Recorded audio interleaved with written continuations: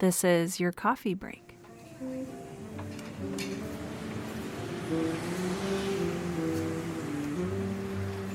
Hey friends, I am back again this week, and I have with me author Sam Boush.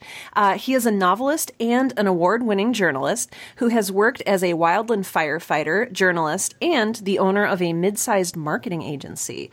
He's lived in a lot of different places, including France and Spain, though I believe currently you're located in Portland, Oregon. I sure am. Good.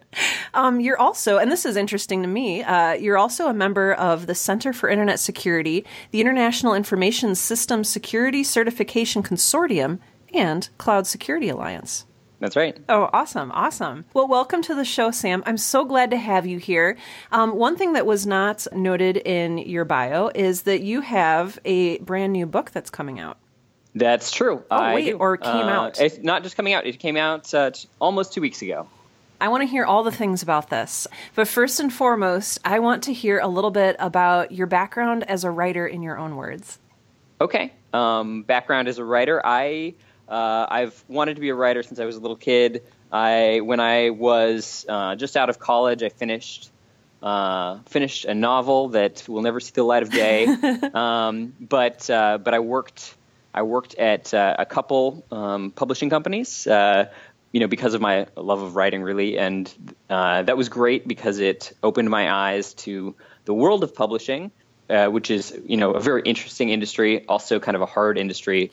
Back then, that was 15 years ago. It was undergoing a lot of change, and I ended up, getting out of that, having a whole career, and then writing my first published book, which is All Systems Down, which is published by Lakewater Press, which is a boutique publishing company in Australia.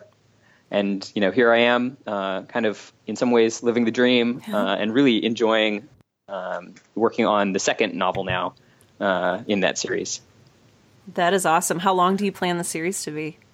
Probably 3 books. I have a 2-book contract, and I'll probably make it a trilogy. But, who knows? I haven't plotted out the 3rd book, so I don't really know. That is awesome. To that point, are you a plotter or a pantser? I am a plotter for the most part. I've done a fair bit of just kind of farming around and writing it that way, and it doesn't work for me. What made you switch? Because it sounds like you initially started out as sort of the pantser. What made you switch? How did you know it wasn't working for you? Probably just the amount of time. Well, actually, I would say the first book that I wrote had a really horrible Act 3, and I had a lot of agents look at it and really disappointed them, I think, with the, going great through the first act, second act, kind of getting a little bit, wishy-washy, and the third act just falling down. And I realized, after writing that book, that I needed to do a better job plotting. And so for All Systems Down, the book is very tightly plotted. It's not a book that just kind of goes on in different tangents. Thank you for sharing your story. I know that will resonate with a lot of our listeners today. I appreciate that so much. So many of them have dreamed about being a writer since they were a little kid as well. So you worked for a publishing company early on in your career, and then you sort of left. What sort of lessons did you end up leaving with? Well, so I actually worked for 2 publishing companies over 4 years, and I learned a lot, I guess. The first one went bankrupt, which is a great lesson, and actually the second one went bankrupt too, but that was after I left. They were not small publishing companies. In fact, the second one was had owned a number of presses and did distribution for. It was the biggest, I think, press in the Northwest. And what did I learn? I learned a lot about the industry. I learned a little bit about marketing, since I was in marketing for those publishing companies. And I guess it's almost like it could be its own podcast for what I learned about publishing. I learned that distribution is really important. I learned that really good books don't get read, and really bad books sometimes become bestsellers. and we had some of those, not to name names, but so I would say that for all listeners, not to be disheartened by the publishing experience, because it's kind of a funny game.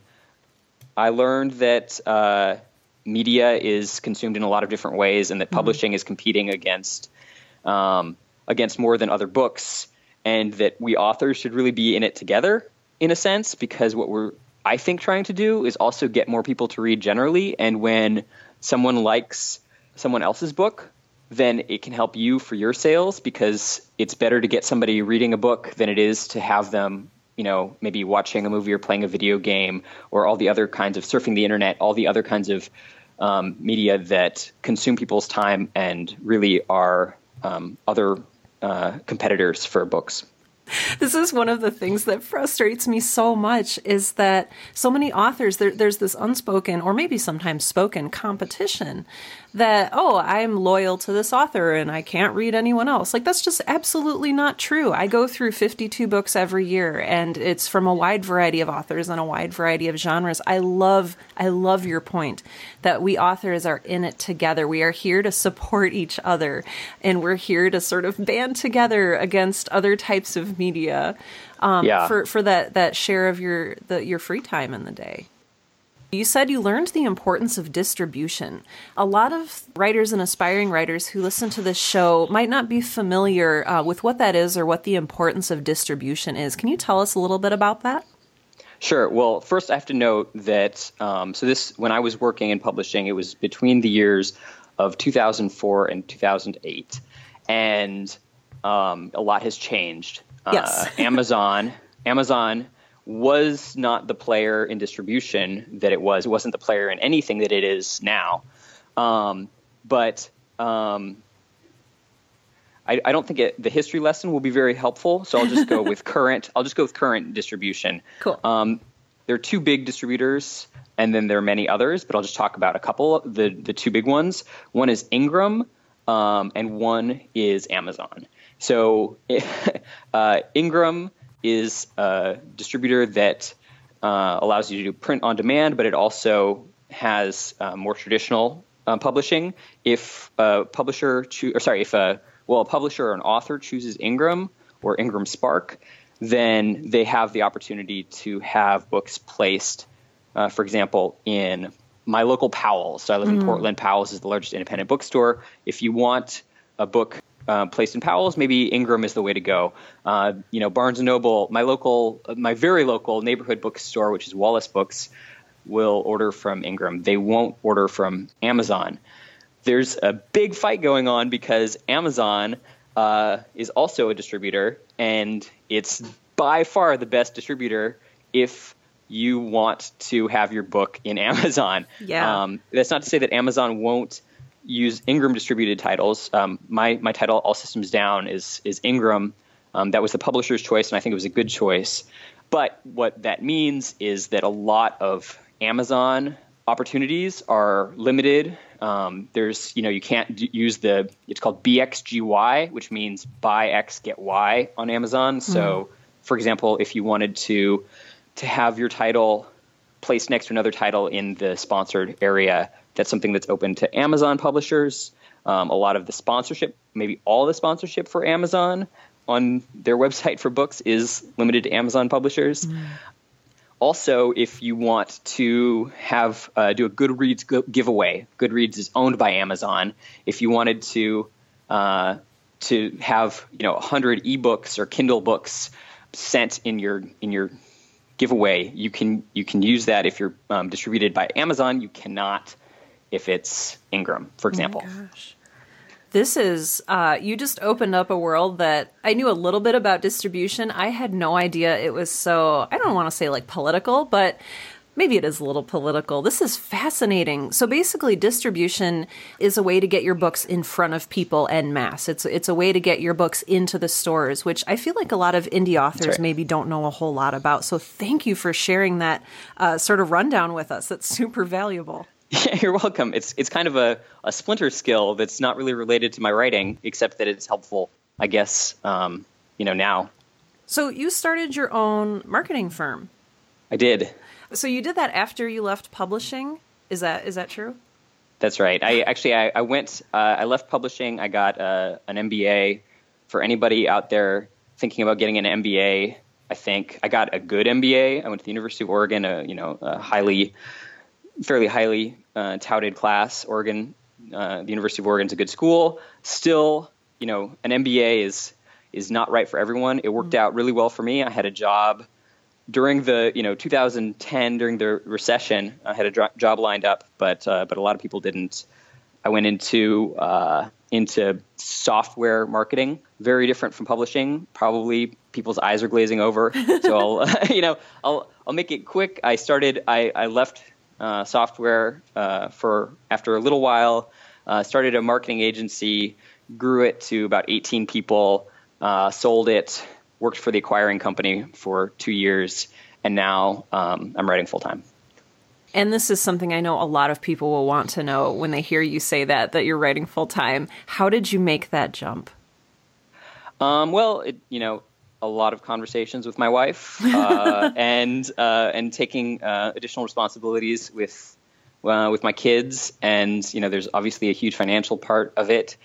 But really, it's just, it's been a long dream since before the days that I worked in publishing. And I'm finally making it happen. And I guess I'm really excited about it. Gosh, I'm excited for you, too. This is what a cool thing. What a very, very cool thing. Gosh, would you have a piece of advice for people who are maybe looking to do the same thing, like a baby step where they can begin? Yeah, well, I think that full-time writing is not something that mostly people could do financially. I would say the best thing would probably be, if you wanted to do that, is to be successful in other areas of your life, and then expect to maintain those skill sets of writing over the years.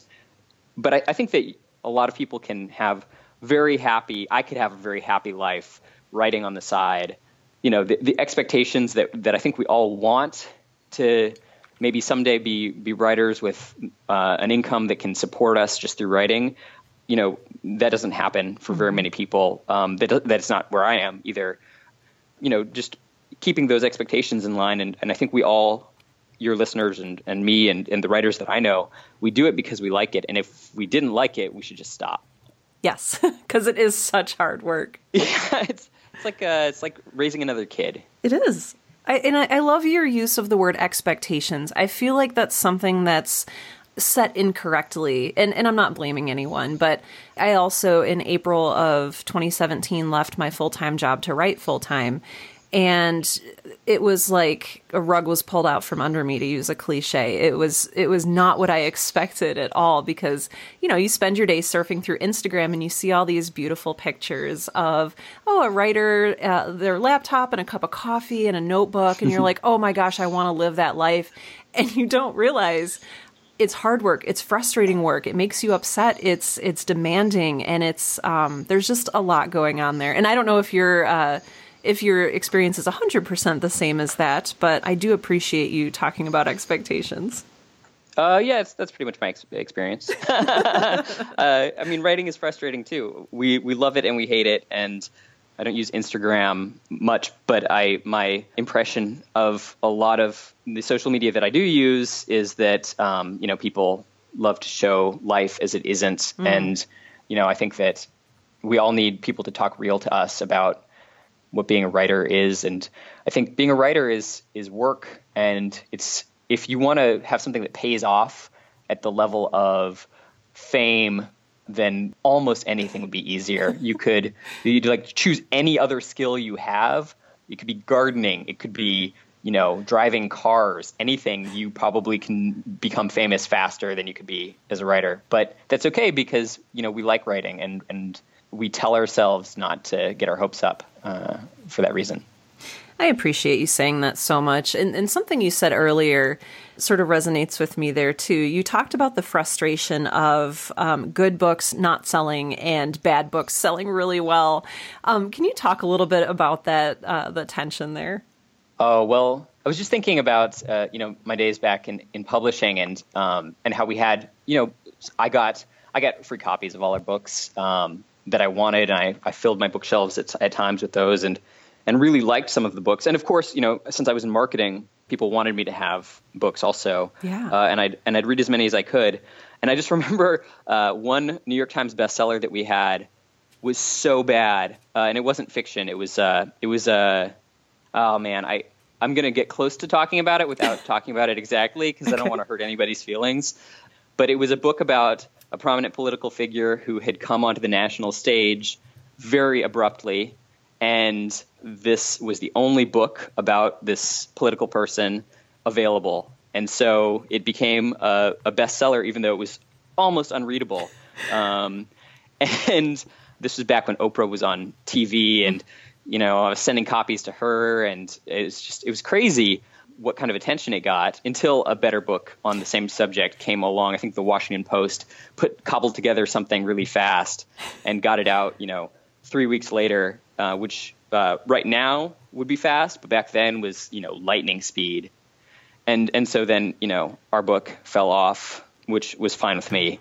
But yeah, I just think about things like that. And there's a lot of, good fortune in publishing.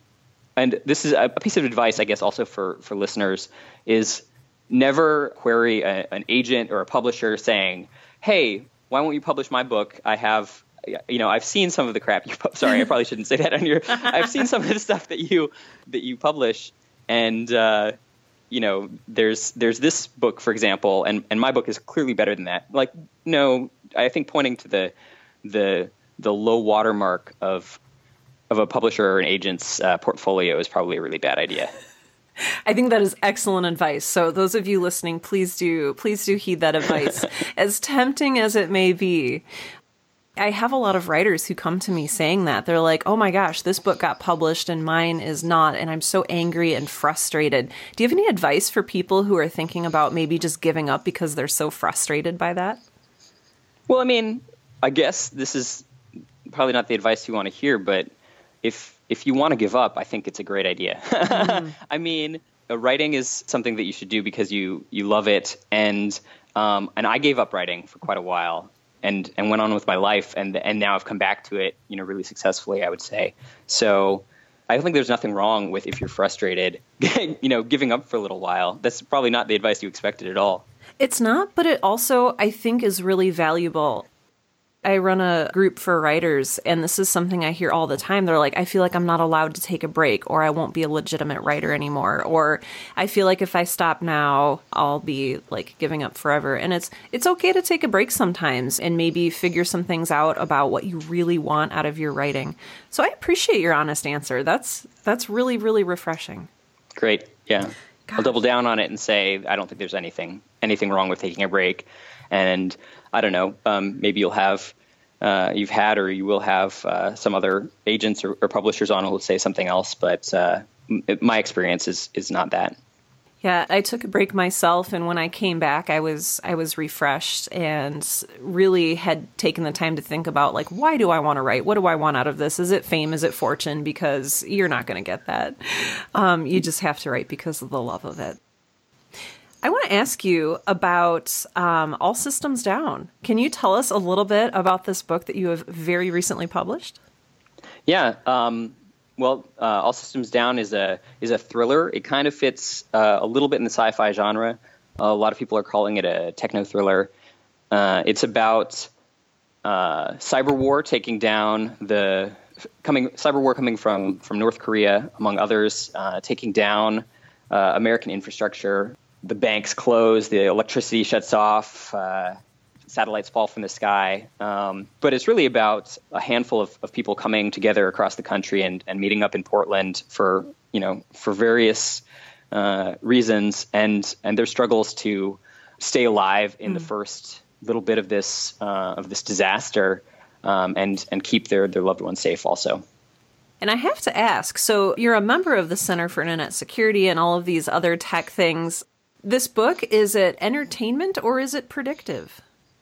It's entertainment, but the reason I joined those groups and did a lot of research really is because this is something that could happen, not something really that could happen. I would say almost that something that is happening. I think that most people don't realize that Russia shut down the country of Georgia's banking system, both domestically and internationally, in their war with Georgia in around 2008.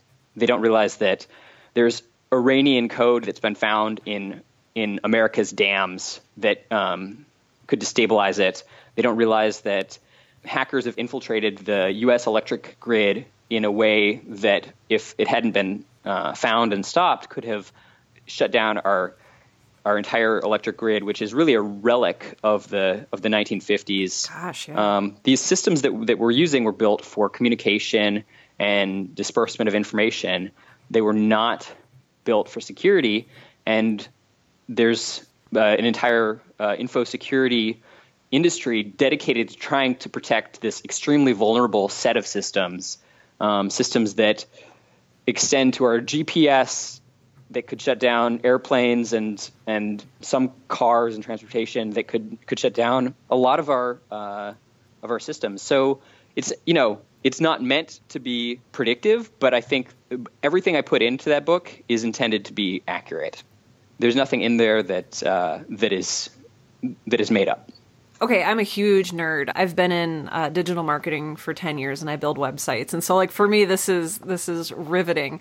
If people want to pick up a copy of your book, what do they do? Where do they go? Well, my book is available on Amazon. It's available on Barnes & Noble. I love Powell's. I think it's slightly more expensive at Powell's. But if you're supporting, but online is probably the best place. Yeah, that's right. So, yeah, all systems down. And you can also read the first chapter for free at my website, which is cyberwarbooks.com. Yeah, so that's I would love it if people would pick up a copy, or at least read the first chapter to see if it's a good fit for them. Wonderful. I'll make sure to link to not only your website, but make sure people are directed to that first copy of your book in the show notes for today's episode. I think I'd like my final question to you to be, what is your absolute favorite thing about writing? Oh, gosh, I think that's the hardest question you've asked me. I like when that final revision is done and you go from, and you don't know that it's done, but then you read that book that has been torturing you and been amazing and fun. But you go through it and you're like, this is actually pretty good. So I like the finished product. That's awesome. Sam Boush, thank you so much for coming on our show today to talk about writing and publishing and distribution and all of these other just very interesting and wonderful things. It has been an absolute pleasure to talk with you today. You too, Sarah. Thanks so much.